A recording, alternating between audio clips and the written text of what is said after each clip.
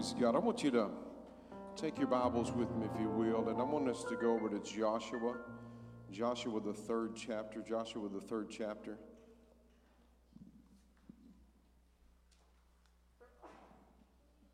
going to begin reading in verse 7. Joshua 3 and verse 7. Thank you for being here tonight. Appreciate each and every one of you. I know it could have been really easy to stay home with this first little outburst of cold, but you've chosen to be here tonight. So let's just believe God for great things. Amen? Amen. Let's look here in verse 7, the third chapter of Joshua. Joshua said to the priest, "Pick up the Ark of the Covenant, proceed ahead of the people." So they picked up the Ark of the Covenant and went in front of the people. I started in verse 6, I'm sorry. The Lord said to Joshua, "Today I will begin to honor you in the sight of all Israel, so that they may know that just as I was with Moses, so I will be with you. You shall command the priests who carry the Ark of the Covenant, when you come to the bank of the Jordan, stand still in the river." So Joshua said to the children of Israel, "Draw near and hear the words of the Lord your God." And Joshua said, "By this you will know that the living God is among you, and that he will thoroughly drive out the Canaanites, the Hittites, the Hivites, the Perizzites, the Girgashites, the Amorites, the Jebusites from before you. See," in verse 11, "see, the ark of the covenant of the Lord of all the earth is passing before you into the Jordan. Now select 12 men from the tribes of Israel, one from per tribe. When the soles of the feet of the priest who bear the ark of the Lord of all the earth, touches the water of the Jordan that flows from upstream will be cut off and piled up. And when the people set out from their tents to cross over the Jordan, the priests were carrying the Ark of the Covenant before the people. And when the carriers of the ark came to the Jordan, the feet of the priests carrying the ark dipped into the edge of the water. Now the Jordan overflows its bank all the time of the harvest. Then the water that flows down from upstream stood still, rose up in a heap very far away at Adam, the city beside Zarethan. The waters that flowed down toward the Dead Sea stopped and was cut off. The people crossed over opposite Jericho. The priests carrying the Ark of the Covenant of the Lord stood firmly on dry ground in the middle of the Jordan, and all of Israel crossed over on dry ground until the entire people completed crossing over the Jordan. Sunday, we've been going through a series called Inhabiting Your Inheritance, and I just want to carry forward a little bit with that tonight. Now, on Sundays, we've been talking about dispossessing in order to possess, but I want to just talk about the entrance and the avenue and the means by which you and I are meant not only to cross over, but also the means by which we are to live within the promises of God. Now, there's some things that caught my eye here, and first of which is the Ark of the Covenant. We see that the Ark of the Covenant, according to the Word of God, was 45 inches wide, 27 inches long, 27 inches tall. We see that it was made of acacia wood, overlaid with pure gold. It had a lid that sat on top of it, and that lid was made out of pure gold. That lid that was on there had two cherubims that overshadowed there, or they looked, or they bowed down to one another on top of that golden lid, which is called the mercy seat. And in Exodus 25, the word of the Lord tells us that God said, "I will meet with you there at that mercy seat." Now, what we also see, according to Hebrew, and according as confirmed by the Scriptures, there are three things inside of this precious gold chest called the Ark of the Covenant. There was the golden pot of manna, First, the manna that was gathered in the wilderness was put into a golden pot and stuck inside of this chest. We also see the tablets, not the first set that Moses carried down from the mountain, but the second set that was carried down from the mountain. The 10 Commandments were written on the front and the back. They were laid in there as well. But the other article that was inside the chest was Aaron's rod that budded. Aaron's rod that budded. So what we see here in this is the image of Jesus Christ. The Ark of the Covenant is a representation of Jesus Christ, and even more so, it is a representation of the completeness of the fullness of the Godhead bodily there in that article. Now, there were 4 golden rings that were attached to this most holy piece of furnishing, and there were poles that were overlaid with gold as well, out of acacia wood overlaid with gold that was put in. The Bible says that were to never be taken out. Now what we see is that there was only one person that would ever see this physical ark, and it was only seen once a year by the high priest as he would enter in to make atonement and sacrifice for the people. But we see the New Testament typology in Jesus Christ. Jesus said, I am the bread of life. He said, I am the bread of life. See, that golden pot of manna represents Jesus. They said, as he was discussing with some of the Sadducees and Pharisees, as they were talking about the bread that came from heaven, he said, I am that bread. I am that pot of manna. Do you see Jesus here? What we also see is that Aaron's rod that budded. There was a dispute, as we've talked about, and you have read and you understand. There was a dispute about the priesthood. Who had the right to go in order to minister as a priest and a mediator between God and man? How many have ever read the Old Testament? You've read Joshua and Deuteronomy, and you read about the inheritance, and you see that all the other tribes got inheritance, but the Levites seem to be left out. Those kinds of things just puzzle me, and I even asked the Lord this week as I'm studying through Deuteronomy and Joshua, and I said, Lord, seemed like they got shorted, didn't it? Everybody else gets an allotment of land, but they're the priest, and it says the Lord is their inheritance. I know ultimately they don't lose out. I said, Lord, what does it mean? And then you look there in Joshua, you discover that the Levites, they got cities within every region of every tribe. They had cities and they had fields that they could do their grazing within every single tribe in Israel. And the Lord was showing me that it's not that they were shorted, they just had a role as priests in the priestly tribe. And they were to be an influence in every tribe about the kingdom of God and about the worship in the temple. In other words, they didn't just get a city here in the northern region and a city there in the southern region. They were all over. Just like the church that is made up of the royal priesthood, the whole nation, the peculiar people, we should be in every tribe and every nation and all throughout the world, and we should be the influence in the world. So the Levites were they weren't shorted, they just had a role to play. You can only occupy so many square feet within the size of a land.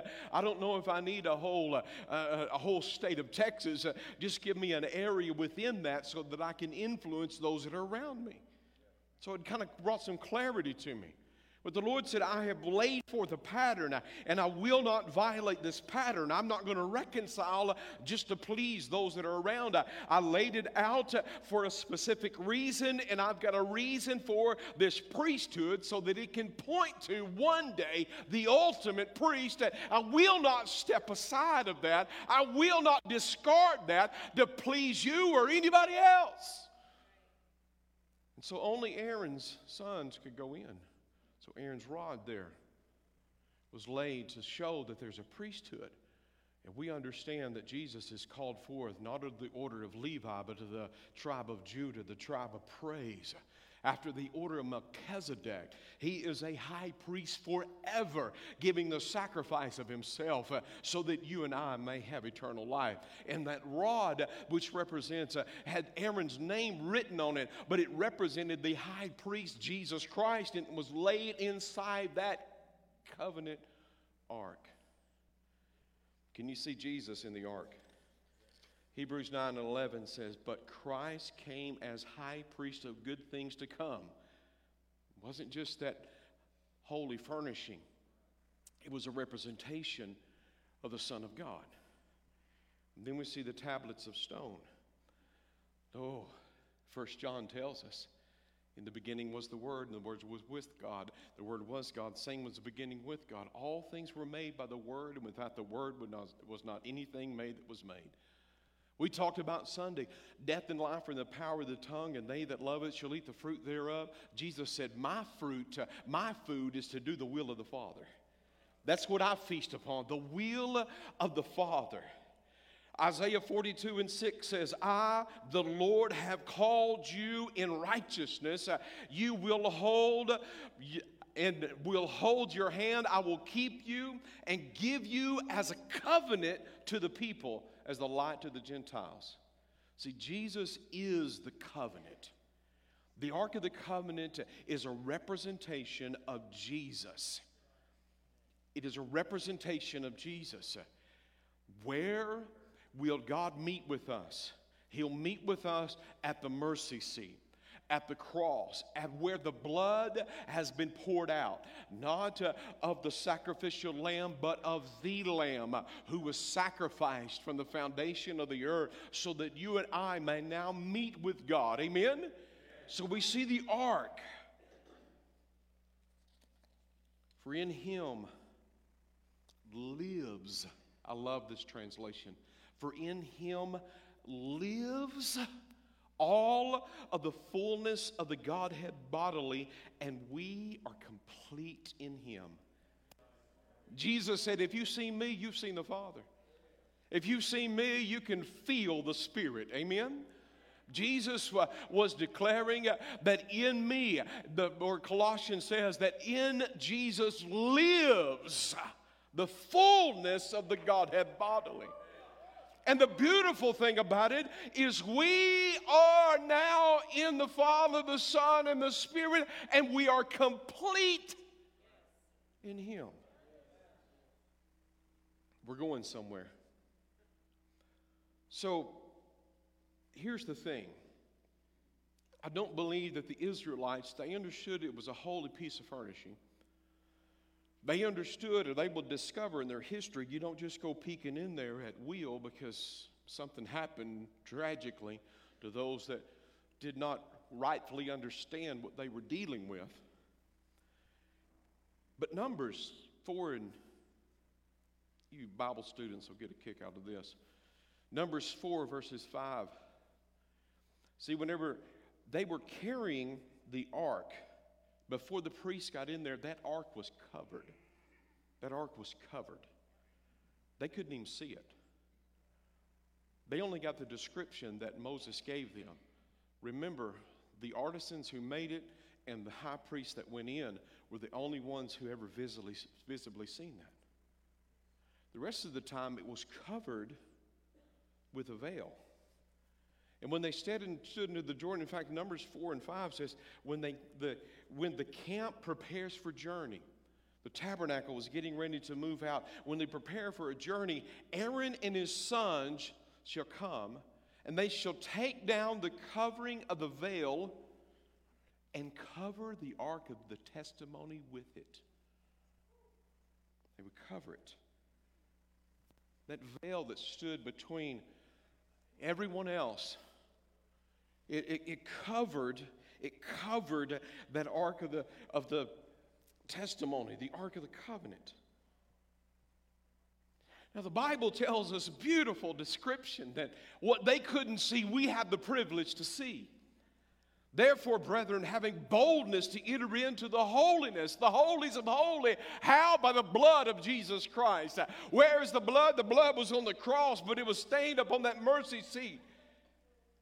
By a new and living way, which is consecrated for us through the veil, his flesh. See, they couldn't see Jesus in that ark because their face was covered. In fact, they couldn't even talk to Moses because the Bible says that their face, they were afraid of the glory that shone upon his face. Oh, I wish and pray to God that the world begin to fall into the fear of knowing that there is a living God and he lives inside of the heart of the church. Oh, the beginning of the wisdom is the fear of the Lord. And I believe that I've seen the largest and the greatest and the strongest among us, even those who are spiritually on the hierarchy of maybe the revelation of God. Even Isaiah said, whoa, he's got, man, I see the glory of God coming into the temple. And what do? You bite the dust. Woe is me. I'm looking for that woe is me kind of experience where the kabod and the glory of God settles and it shakes the sinner right out of his cage. In fact, it shakes the cage right out of the sinner. I'm not interested. But see, Moses said even when they read the Old Testament, Moses didn't say, but Paul said it about Moses. Even when they read it, the veil is still over their eyes. They can't see Christ. So that veil is taken away in him. That's what the Bible tells us. But I love how descriptive the Word of God is. I love how that when the Bible tells us when Jesus, at the moment that he said, unto you, my spirit, God, I yield my spirit. The Father has given me the right to lay down my life, but he's also given me the right to take it up again. And at the moment that he chose to give up his life, I believe it was the Father, reached down with his left hand and his right, and he tore that veil in two from top to bottom. Get in your spirit and understand you can work all of your natural life and you can pull and pull and pull from the bottom up, and you're never going to tear the veil in two. It is the work of the Lord Jesus Christ, the Father and the Spirit, and the flesh is destroyed, and now there is free access and entrance into the promises of God.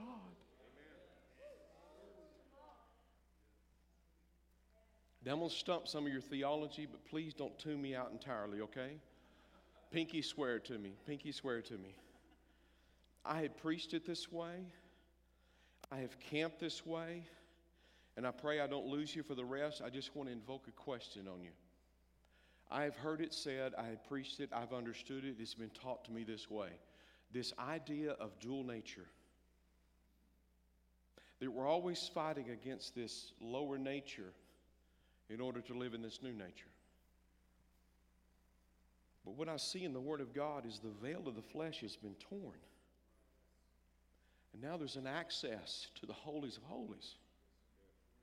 And I think that we are missing out on a lot of inheritance in the kingdom of God because we continue to try to go back,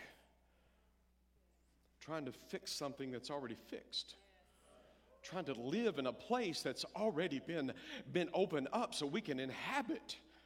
I don't know that theology takes us and rends us helpless and brings us back and said, well, I did it because of my flesh.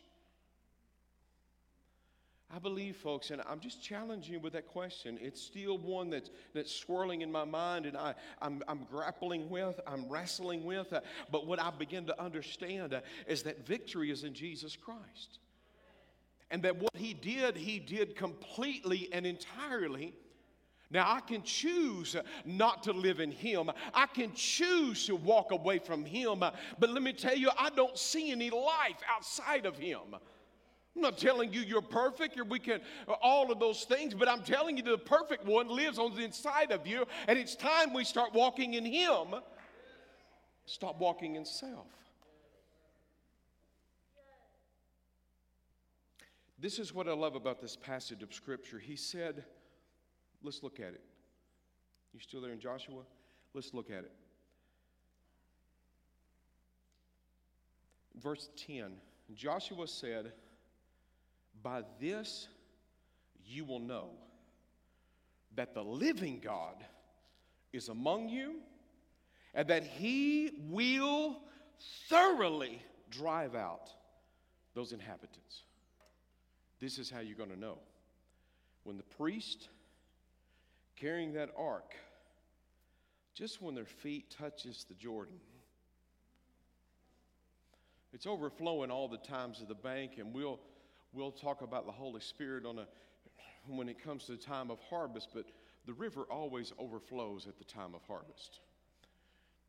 Oh, folks, we want harvest, we need the Holy Spirit. We want to be harvesters, we need the harvester guiding us. But the banks were overflowing in the Jordan all the time of the harvest, and so they are beyond the floodplains. This river that starts there in Mount Hermon flows down 138 miles into twisting and winding all the way down into the Dead Sea. When the priest carrying the ark step out of the wilderness and step into the Jordan, because they're carrying the ark, this is how you're going to know God's with you. This is how you're going to know he's defeated the enemy. That river opens up. We're going to talk about how wide in just a minute. But in order to understand the spiritual significance of this and to drive home the fact that Jesus is the Ark of the Covenant, you got to look at Luke, you got to look at Matthew, you got to look at Mark. Luke 3:21, it says whenever John baptized Jesus, it wasn't the Jordan that opened up, but heaven opened up. Oh, Luke, in case they don't read your gospel, we better go to Matthew. What Matthew says is whenever the priesthood was passed from the Levitical priesthood to the order of Melchizedek, as John the Baptist baptized Jesus, when he came up, it says that the heavens were open. Mark said they might not hear it. They might lose out on Luke's gospel and on Matthew's gospel. I better pin it down to, yes, Holy Spirit, when John baptized Jesus in the same representation of the ark going into the Jordan, it's not the Jordan that opens, it will be the heavens that open, because it's not a physical promised land that we're looking for. It's an inheritance that we find only in and through Jesus Christ. It's the heavens that were open. They couldn't see it because the veil covered the ark. Children of God, the veil has been taken away. And what we see is Jesus, Jesus, Jesus. And this is how you're going to know I am among you. Oh, the heavens rolled back.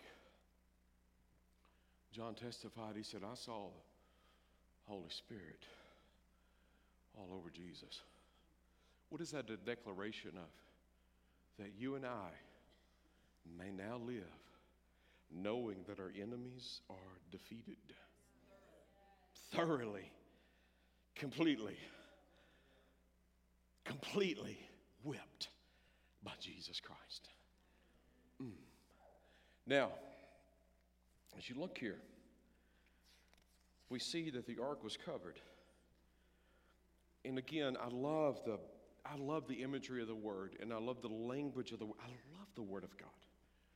I love the word of God because I see Jesus on every page.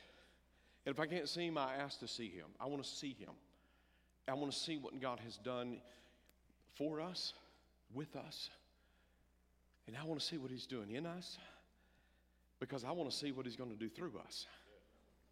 But what we see in the Word of God is this, that the river Jordan, whenever the priest carrying the ark, are you getting this? I'm going to get back to that. I'm giving you a little forethought. When the priest carrying the ark, when they reached over and touched the Jordan, I'll just give you the answer to that. I'll just give you the... When you, carrying Jesus, step into the Jordan, a victory is already won, and it's already opened up to you through the power of Jesus Christ. Amen? But what we see there is that when Jesus stepped into when the ark when they stepped into the Jordan, this is what I love, what God gives us. Said the Jordan, it just piled up. How do you pile water up? Just stood up. Historians say from the place that they crossed to the known place of the city of Adam was 20 miles. How high would that pile be? But what fascinates me is it was the city of Adam. I'm going to open this thing up all the way to Adam.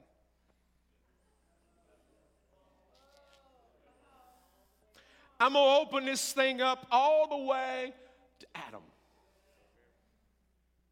And the river stopped flowing into the Dead Sea.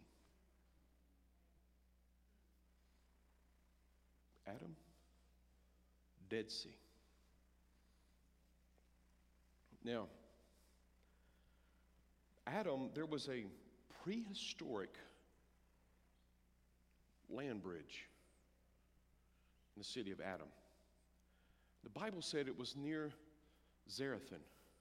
Zarethan means vexed or oppressed. I believe after Adam's fall, there was some oppression and vexation that took place that came alongside Adam. In fact, you look on a map, you'll see the city of Adam, and right parallel with him is this place called vexation and oppression. But Adam means one from the soil. One from the soil. His name also means beginning. So what we see is the Lord has backed this thing up all the way to Adam. See, because we bore the image of the man of dust. But see, once you cross over with Jesus into the place of inheritance, you're going to walk like him, you're going to talk like him, you're going to act like him, you're going to behave like him. You don't need rules to regulate your behavior. Those rules have been taken care of. We're going to enter into a relationship because you are not going to stick him on an ox cart and expect that he's going to stay there and he's just going to behave himself because that's not what Jesus is going to do. Jesus lives inside of our heart, and we walk in relationship with him. I don't need a bunch of rules to stay straight. What I need is a right relationship with a living God living on the inside of me. And when I'm in relationship, he don't have to tell me what to do. I do it because his commandments are not grievous. His commandments are joyous because I have surrendered to my relationship with him. And if you're not surrendered to his relationship, you're always going to want to know what are the rules. I don't need rules to love my wife. She doesn't need rules to love me, though that she could probably benefit from a few.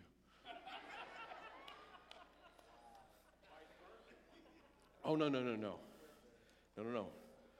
Somebody get him out of that demon. Okay.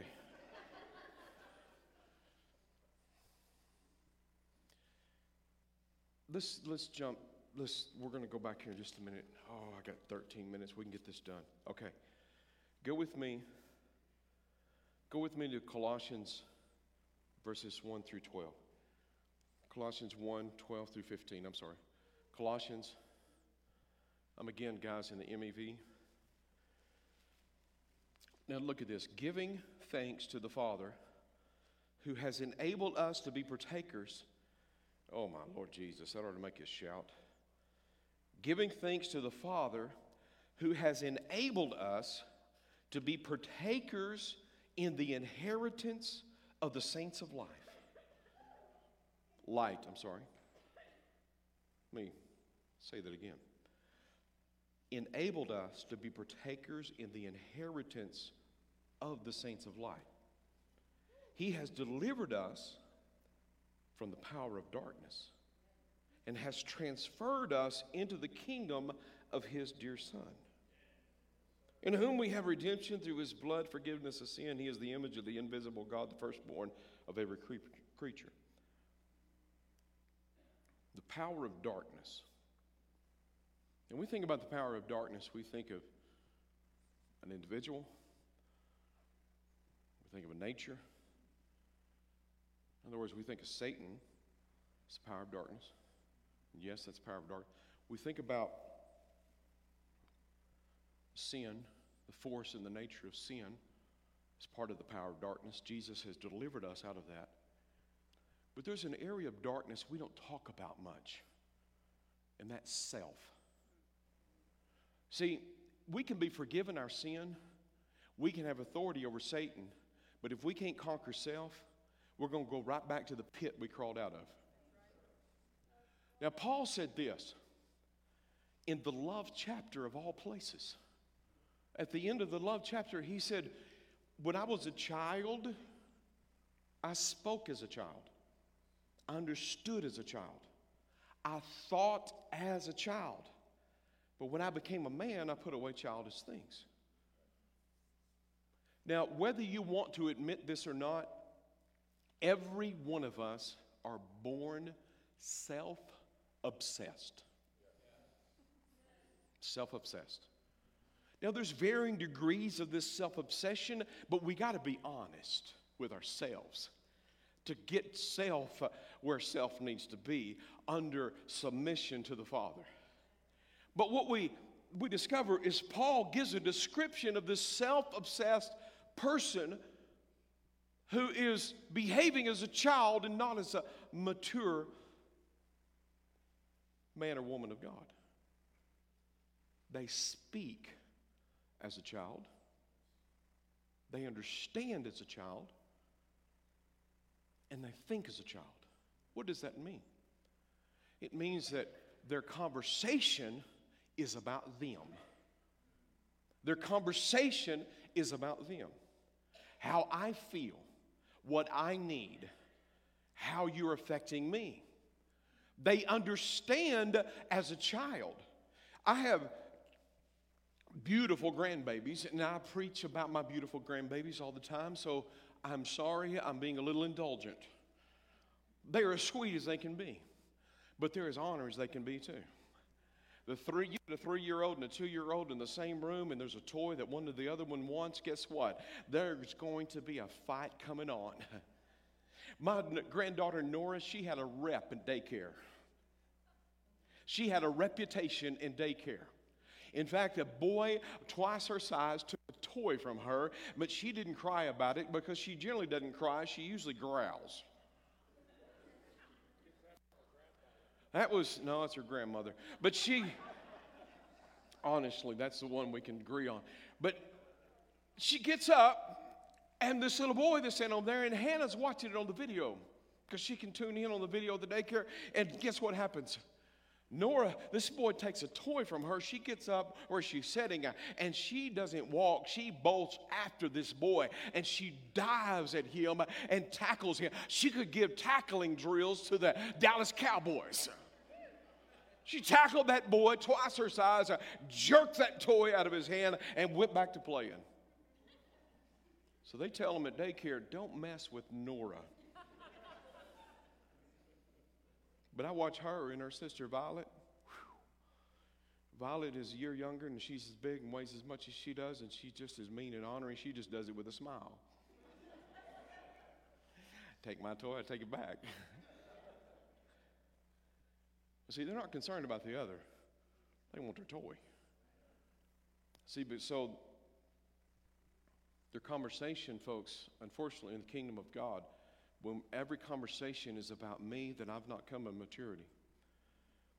When my understanding is the situation is not about me bringing the kingdom of the Father forth and seeing others delivered from the power of darkness, a power of Satan, power of sin, bringing reconciliation and understanding of who Jesus Christ is and the inheritance. But I look at a situation and my understanding is it's all about me. And my thought life is consumed with me. What do me want? What do me need? What do me crave right now? What do I... Are you hearing me? We're all born with it. My sister and I used to get knockdown dragouts over the front seat when they actually let kids ride in the front seat. I've drug her out of the front seat. She's drugged me out of the front seat. We have gone to blows over who has the right to sit in the front seat.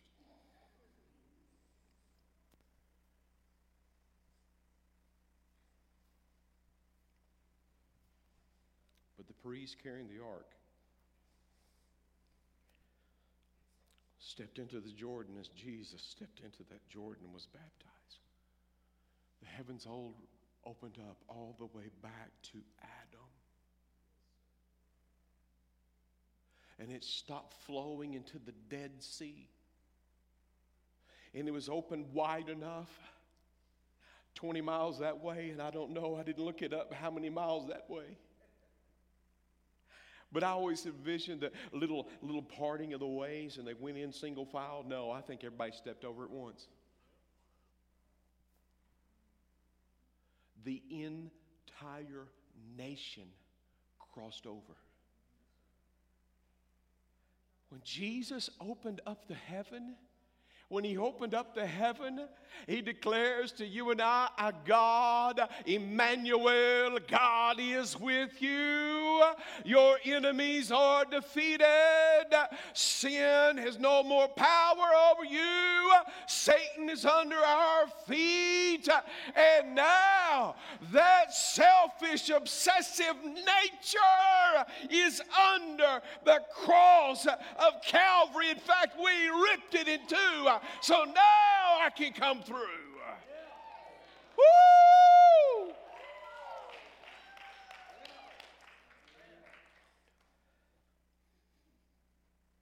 See, God made room enough for the cross for all of us.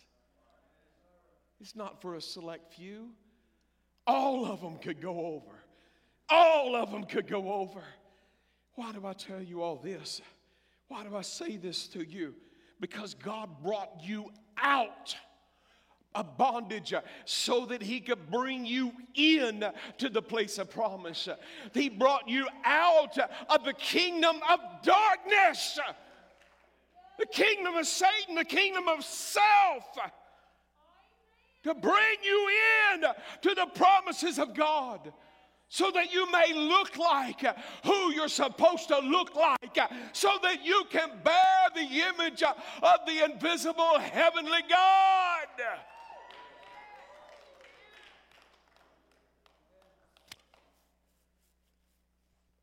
There's no fear in the heavenly man. There's no selfishness. I am no more spiritual than I am selfless. You hear me?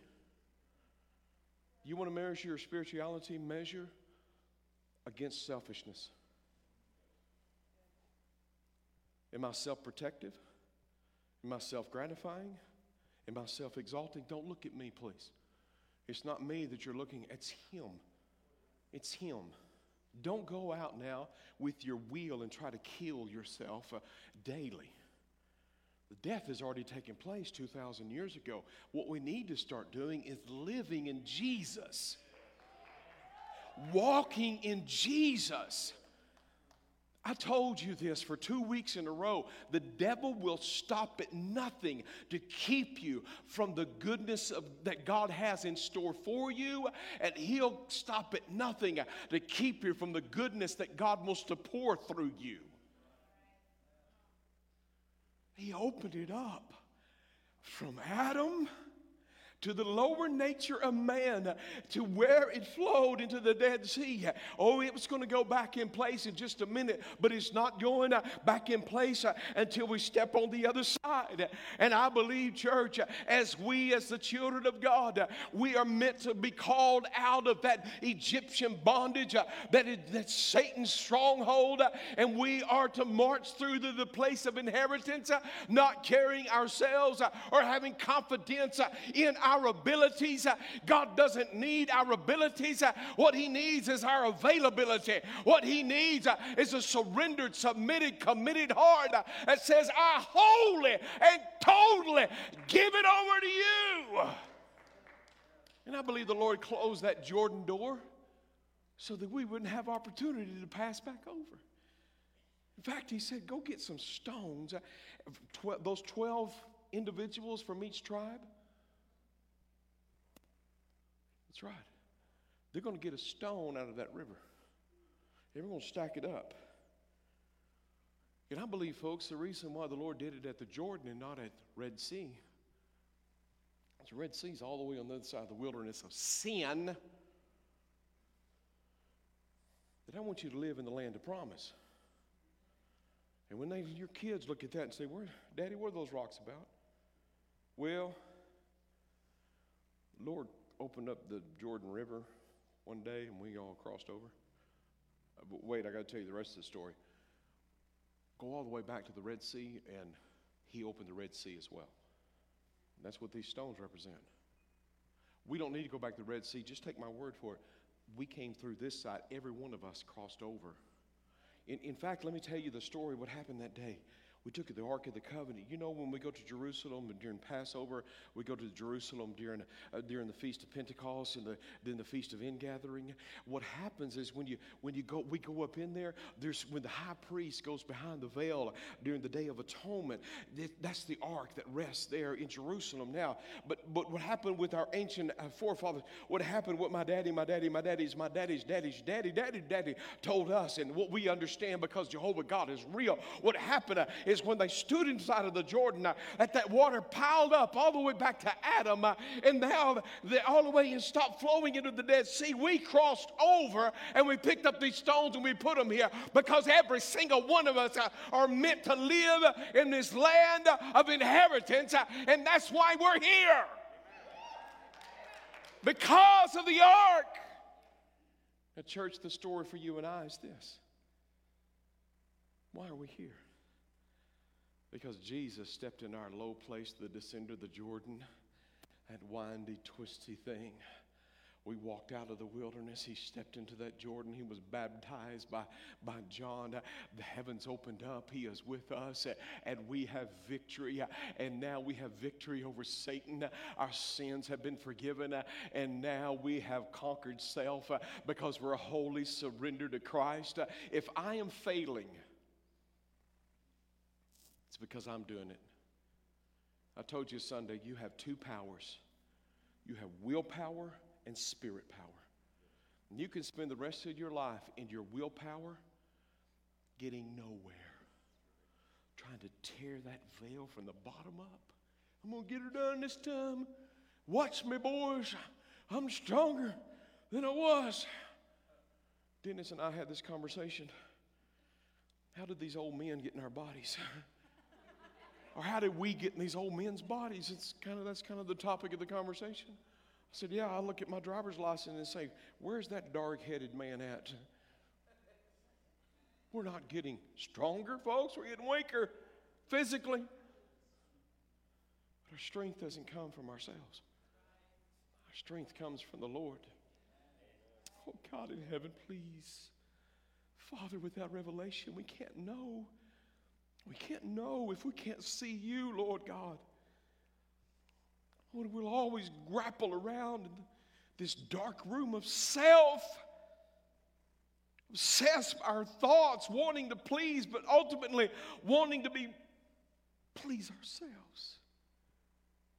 Our thoughts are always consumed with ourselves.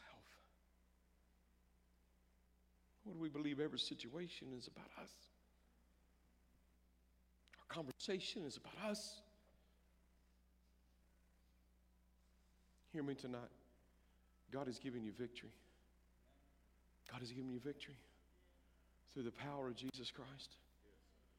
You bore the image of the man of dust, but the Lord took the heavens all the way back to that man of dust, whose origin was the earth. And now he's not the second Adam, he's the last Adam. Now we will bear the image of the heavenly one. He's not the example for us. He's the example of us, church. And when we get that in our spirit, we'll start walking differently. We'll start talking differently. We'll start behaving differently. He has taken me out of the power of darkness.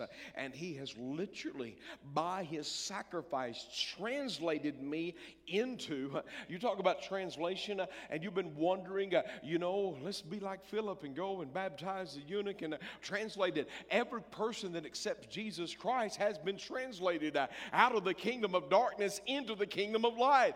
It takes place every time someone accepts Jesus Christ as Lord and Savior. He turns the light on, pulls you through to the other side, and now you're part of the inheritance of the saints of light. And it's good news.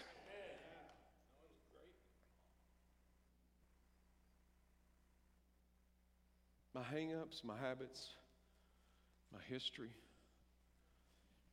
have been washed away through the blood of Jesus Christ. See, some of you are still stuck on dual nature. Let me go back there and say it this way.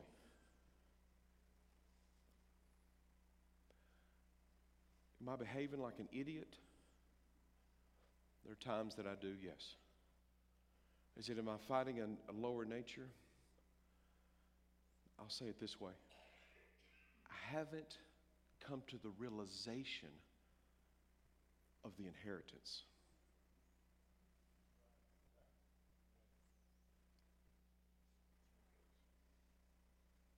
Start living in Christ. Start walking in Him. If you feel yourself failing, get back to Him. If your thoughts return to self-obsession, don't beat yourself to death. There is yet now, therefore, no condemnation to those who are in Christ Jesus.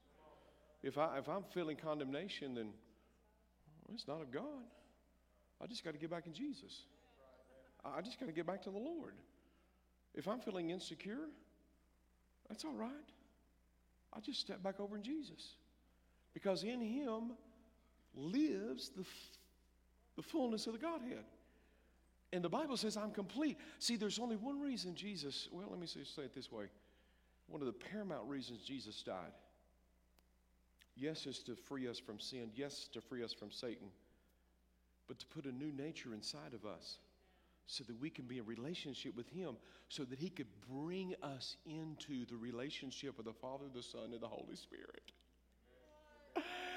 You mean to tell me Jesus and the Father and the Spirit want to have a relationship with me?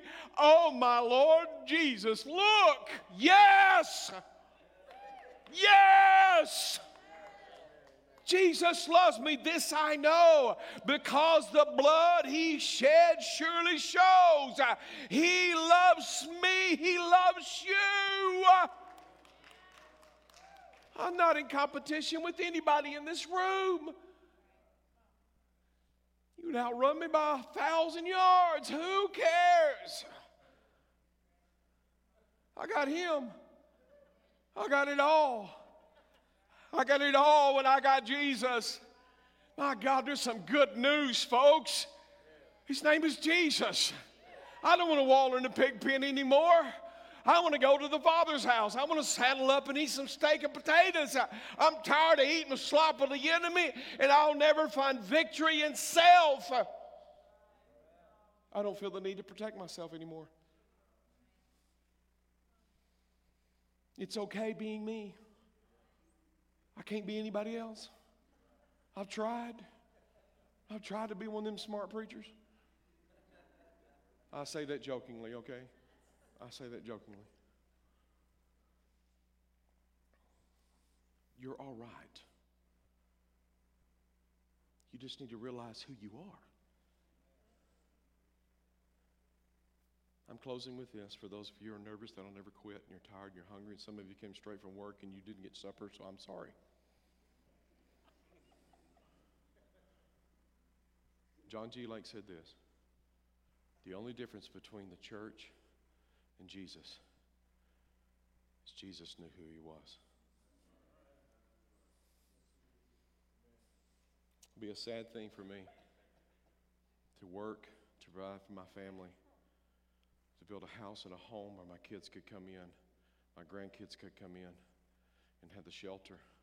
But they feel so alienated, rejected, and alone because they've listened to a lie that defamed who the Father is, and they stay outside in the midst of the storm or sleep under the bridge or begging on the street. That is not how God wants His church to live. He has created the shelter so that we could come in.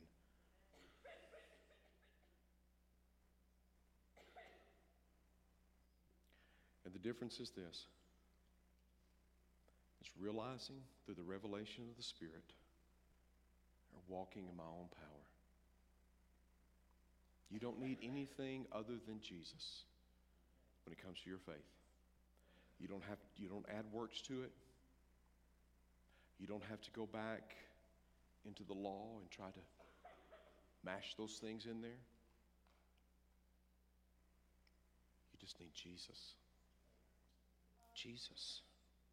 Please stand. Please stand. Worship team, please make your way back up, if you will. I ran a little long, but I felt it was necessary tonight.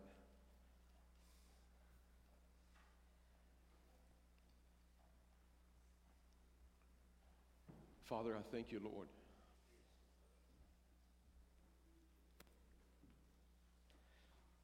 Those poles were to never leave that ark.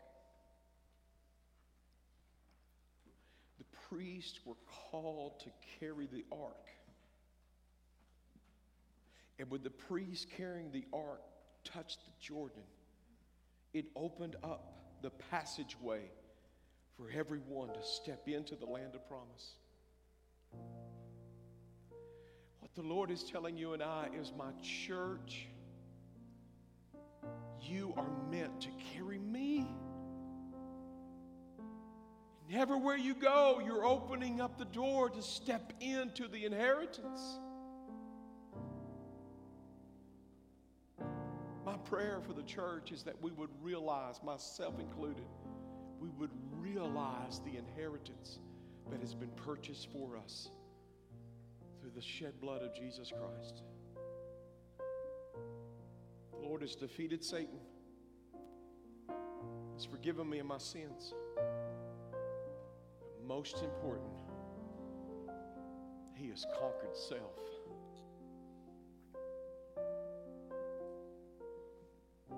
Father, we ask in the name of the Lord Jesus Christ tonight,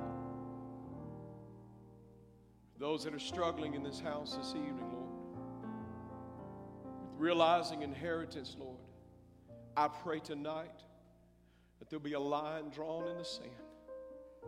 They would step over not by their own strength, but Lord God, because of their weakness. And they step over and say, oh my God, I've stopped to realize. Self-obsession, folks, is not just about getting. It is living in a state of fear. It is living in a state of insecurity. It is living in a fretful mindset. It is obsessing over the bills. It's obsessing over the relationship. It's obsessing over whether one thing or another, and always wondering, well, do I measure up? Do I measure up? See, self-obsession is not just a matter of going out and consuming all of the goods to keep self-gratified. Sometimes it's about self-protection, that you're so consumed in your thought life about the weariness of the day that you have no peace and no rest and no joy. God is wanting to set you free from all of that. If you're a child of God, you're already free. You just need to realize it. Lift your hands if you will. Father, we surrender. My God, we surrender. Lord, we surrender. Lord God, we want to see the atmosphere of heaven flow in this house like never before. But Lord, I believe that there are there are promised dwellers that are here that, Lord God, are going to take this message and realize by the Spirit of God they're going to step into that low place, Lord God. They're going to see the heavens part, and Lord, they're going to begin to walk in those promises because, Lord, when they walk in as high priests of the Lord, as they walk as a priesthood of God, everywhere they go, they're carrying you, and ever to the enemy they face is already defeated because they were defeated 2,000 years ago. We just need to realize it in our hearts and lives today. You got a struggle right now and you're facing an enemy and you want to be set free from that enemy. I want you right now, step out of your seat, come to this altar. God is liberating. The atmosphere has been set. The glory of God is in the house. You're not going to leave like you came. In the name of Jesus, you come and you surrender to the Lord. You surrender it to God. God's going to give you the realization you need. Come on, right now, right now. If it was me sitting out there, you couldn't hold me back.